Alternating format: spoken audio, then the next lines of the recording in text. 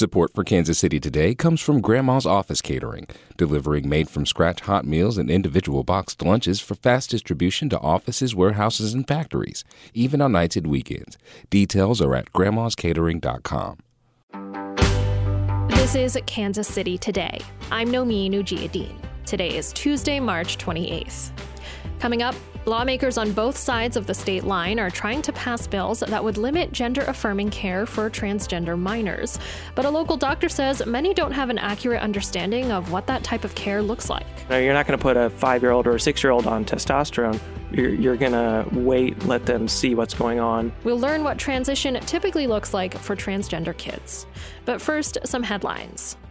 The Kansas Supreme Court heard oral arguments yesterday in key abortion cases. Rose Conlin of the Kansas News Service reports, Attorney General Chris Kobach has asked the court to overrule its landmark decision protecting abortion rights. One case concerns whether a Kansas law banning a common second trimester abortion procedure should be reinstated. A lower court said the law defied the Supreme Court's 2019 ruling that the state constitution protects the right to an abortion.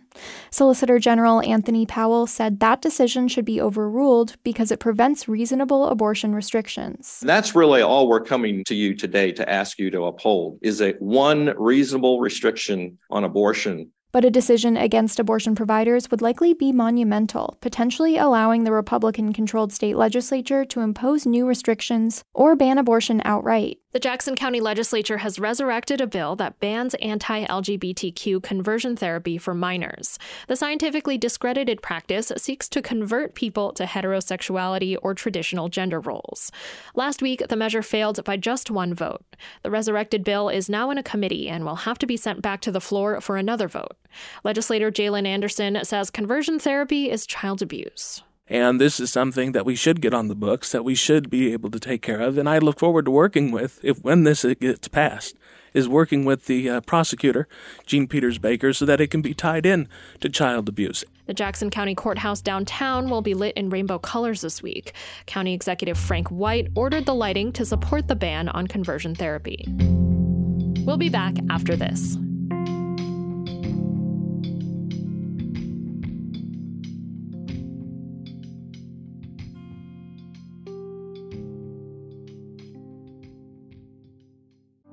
It's Friday night. What places are you heading to for post-work happy hour? Tell us. This podcast is making a best of the best list and needs recommendation for happy hour menus at restaurants in KC. Text us at 816-601-4777. That's 816-601-4777. Standard texting rates apply. Last week, the Missouri Senate passed a bill that would prevent medical professionals from providing gender-affirming care to minors. That is, medical care that would help transgender kids live as the gender they identify with. Republican lawmakers say the measure helps protect children, but LGBTQ advocates say it could have severe mental health repercussions for trans kids, including suicide and self-harm. University Health Dr. Brandon Barthel is an endocrinologist who treats trans patients and an assistant professor at the University of Missouri, Kansas City. He told KCUR's Steve Kraske that medical transition doesn't happen until kids are older. So let me start with this. Why would someone need gender-affirming care? What's being treated here? Yeah, so to take a couple steps back, the way I explain it to people first is I think a lot of people haven't ever thought of the idea of gender identity, which is, how we identify ourselves. So whether I feel like a man, whether I feel like a woman, or something in between or entirely different. So I think a lot of people haven't really ever thought about that. Then another step forward from that comes the idea of gender incongruence. So the idea that my gender identity doesn't necessarily match my gender assigned at birth or my biological body. Mm-hmm. And so what we're trying to treat then is another step forward from that, which would be gender dysphoria. So the negative feelings, the distress that comes from gender incongruence. There's been a push across the country to ban gender-affirming care, particularly for minors. So help me understand, what exactly is this medical care that has the attention of lawmakers and Missouri's Attorney General, for that matter? Yeah, so I think it's unclear exactly why there's such a widespread concerted effort to ban this type of care. It seems to have come out of nowhere. So what I explain to patients, I'm an adult endocrinologist, so I see adults, but what I say is I'm trying to help them feel more comfortable in their bodies, feel more at home in their bodies. And You're using medications. So as an endocrinologist, what I primarily do is hormone therapy to help align their outsides, help align their physical characteristics with how they feel on the inside. And you've used this term gender dysphoria here this morning. What is that? Yeah, so gender dysphoria is the negative feelings, the distress, the discomfort that comes from not feeling at home in your body. So gender incongruence. So if I was born XY male and I have male body and I was assigned male at birth as my gender, but then growing up, as I progress through adolescence and puberty, maybe I don't feel like that fits me very well. There's a lot of distress and discomfort with that. And some of that distress, sometimes, I hear a lot of things from patients that are similar stories or how they describe it. So some of that is more innate, and patients tell me they feel uncomfortable when they see their facial shape. I've had a number of patients tell me that, they feel uncomfortable looking in the mirror at themselves. They'll shower in the dark because just looking at their own body feels, they just don't feel like it belongs to them. And then another piece of that discomfort comes from how society treats them, because if I'm going through my day constantly being called sir, and I feel like that's not the right way to address me, I feel like a ma'am, then that's very uncomfortable as well. So you've mentioned hormone therapy. There's also something called puberty blockers. Explain those to us.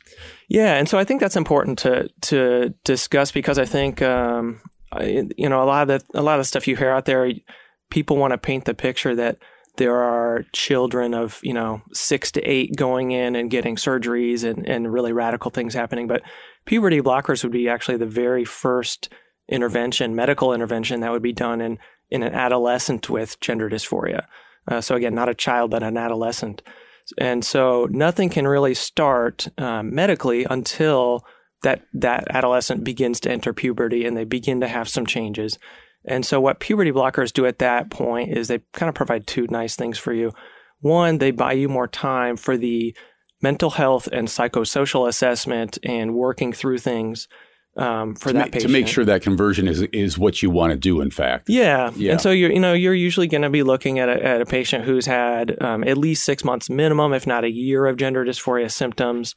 They're going to be working with mental health professionals, psychologists, psychiatrists, et cetera, to work through those feelings, understand themselves, understand if this is something that is going to be longstanding for them. And, that can be a long process for some patients. And so what the puberty blockers do is they give you a nice delay in puberty progression, which you can't start until you've already started puberty. Is that dangerous? No. So they're widely used medications. Pediatric endocrinologists also use them in much younger patients for early onset puberty or precocious puberty for the exact same reasons. So very similar patient population, but if anything younger. And in those patients, they're patients are inappropriately going through puberty very early, maybe 6 or 7.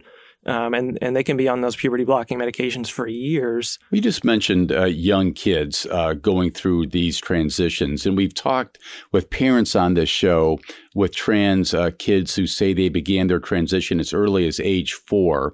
Doctor, how can we be sure that a kid that young understands this concept of identity, gender, and sex? I mean, this seems like pretty complex stuff for someone that young. Sure, it absolutely is complex stuff, and I think it's complex stuff that many people wrestle with for quite a while. In the case of younger children like that, really the only thing that you're going to be doing that would be considered treatment at that point would be exploring those feelings with them, discussing what it means, how do they feel, whether they are just expressing themselves in a unique way, or whether they truly have what I would think of as gender dysphoria of I'm in the wrong body, or that this body doesn't feel right for me, or that sort of thing, which is quite a bit different than I'm a boy who likes to play with Barbies or something like that. Yeah. And so the main thing that's going to be happening at that young age is just discussion, exploring, perhaps working with a therapist to understand what's going on. And there's no rush. Again, there's no treatment even available, medically speaking, for those patients, because there's nothing to do. Mm-hmm. So, you're not going to put a 5-year-old or a 6-year-old on testosterone. You're going to wait, let them see what's going on. Maybe they hit 11 or 12 and then they start to show the first signs of puberty. that's when things start to get a little bit more urgent because, you want to perhaps buy some time for them to really solidify their gender identity and understand themselves. That still strikes me as awfully young to make those big decisions. Yeah, and so again, and I would stress that these are not decisions that these kids or adolescents are making alone, right? So it's there's not an 11-year-old in an office somewhere making this decision by themselves. The parents are involved.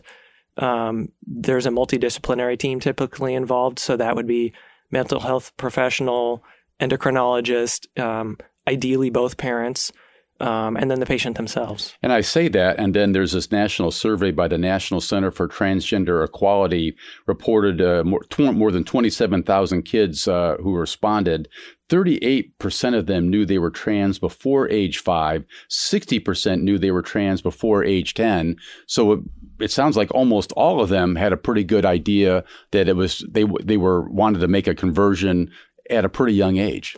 Yeah. And many of my patients, again, being an adult endocrinologist, I see 18 and up. I mean, most of my patients have not had any care prior to when they come to see me. And they all have pretty similar stories in terms of knowing something was going on, knowing that they felt different than their peers from a pretty young age. Yeah. How common is it then that a young child might change his or her mind down the road? So it depends on what you mean by young child, but yeah, early pre-puberty, 4, 5, 6-year-old, it's pretty common that they might change, and that's one reason why discussion and therapy and self-exploration is the most important thing during that time. Just to be clear, you're saying it is common, even though these surveys suggest that people know they were ready to make a conversion before age 10. Yeah, I mean, and that's a lot of, that's an age of a lot of self-discovery, right? And I'm not sure I can pinpoint exactly when I first understood my gender identity or sexual orientation. It happens at different ages for different people, but that's kind of the range, the general range where that stuff is happening and we're understanding ourselves. Is hormone therapy reversible, doctor? So some components of hormone therapy are reversible, but for sure, many of the changes are permanent. Yeah. So that's important to understand. Now, for people not familiar with gender-affirming care, I think the thought might quickly turn to this idea of surgery. You hear this a lot from lawmakers. Absolutely. Lawmakers sometimes characterize it as mutilation. At what point in the process does surgery become an option? Yeah. So first of all, I think it's important to understand that not everybody wants the same thing. And so it's, gender-affirming care is not this set in stone progression of events that once it's started, it can't be stopped and everybody's getting the exact same thing. So I have many patients who have no interest in surgery. I probably have more patients who are, would potentially be interested in surgery if cost and access to care and things like that weren't a factor, unfortunately. But the point being, not everybody's going to get surgery, and it's certainly not going to be common for anybody under the age of 18. So plain and simple, are children being offered genital or breast surgery then? Not in my experience. I think, if you look, you can find a handful of patients, and there have been a few in the news who maybe had chest masculinization surgery, at age 16 or 17. That would be pretty uncommon, very, very uncommon. Any kind of bottom surgery or genital reconstruction or anything like that, I've never heard of that happening under the age of 18. So how common is surgery, bottom line? So for minors, extremely uncommon. For adults, more common. I would say, in my experience, most of my trans men, which would be people assigned female at birth who transition into a masculine identity, top surgery or mastectomy with chest masculinization is pretty common because their chest is usually a pretty significant source of dysphoria for them. But other than that, I don't have a lot of patients who ultimately pursue surgery. That was University Health endocrinologist and UMKC professor Brandon Barthel speaking with KCUR's Steve Kraske. You can hear their entire conversation from Up to Date at kcur.org. This is Kansas City Today. I'm Nomi Nujiadeen. This podcast is produced by Paris Norvell and KCUR Studios and edited by Lisa Rodriguez and Gabe Rosenberg. For more local news from Kansas City's NPR station, visit kcur.org. Thanks for listening, and I'll see you tomorrow.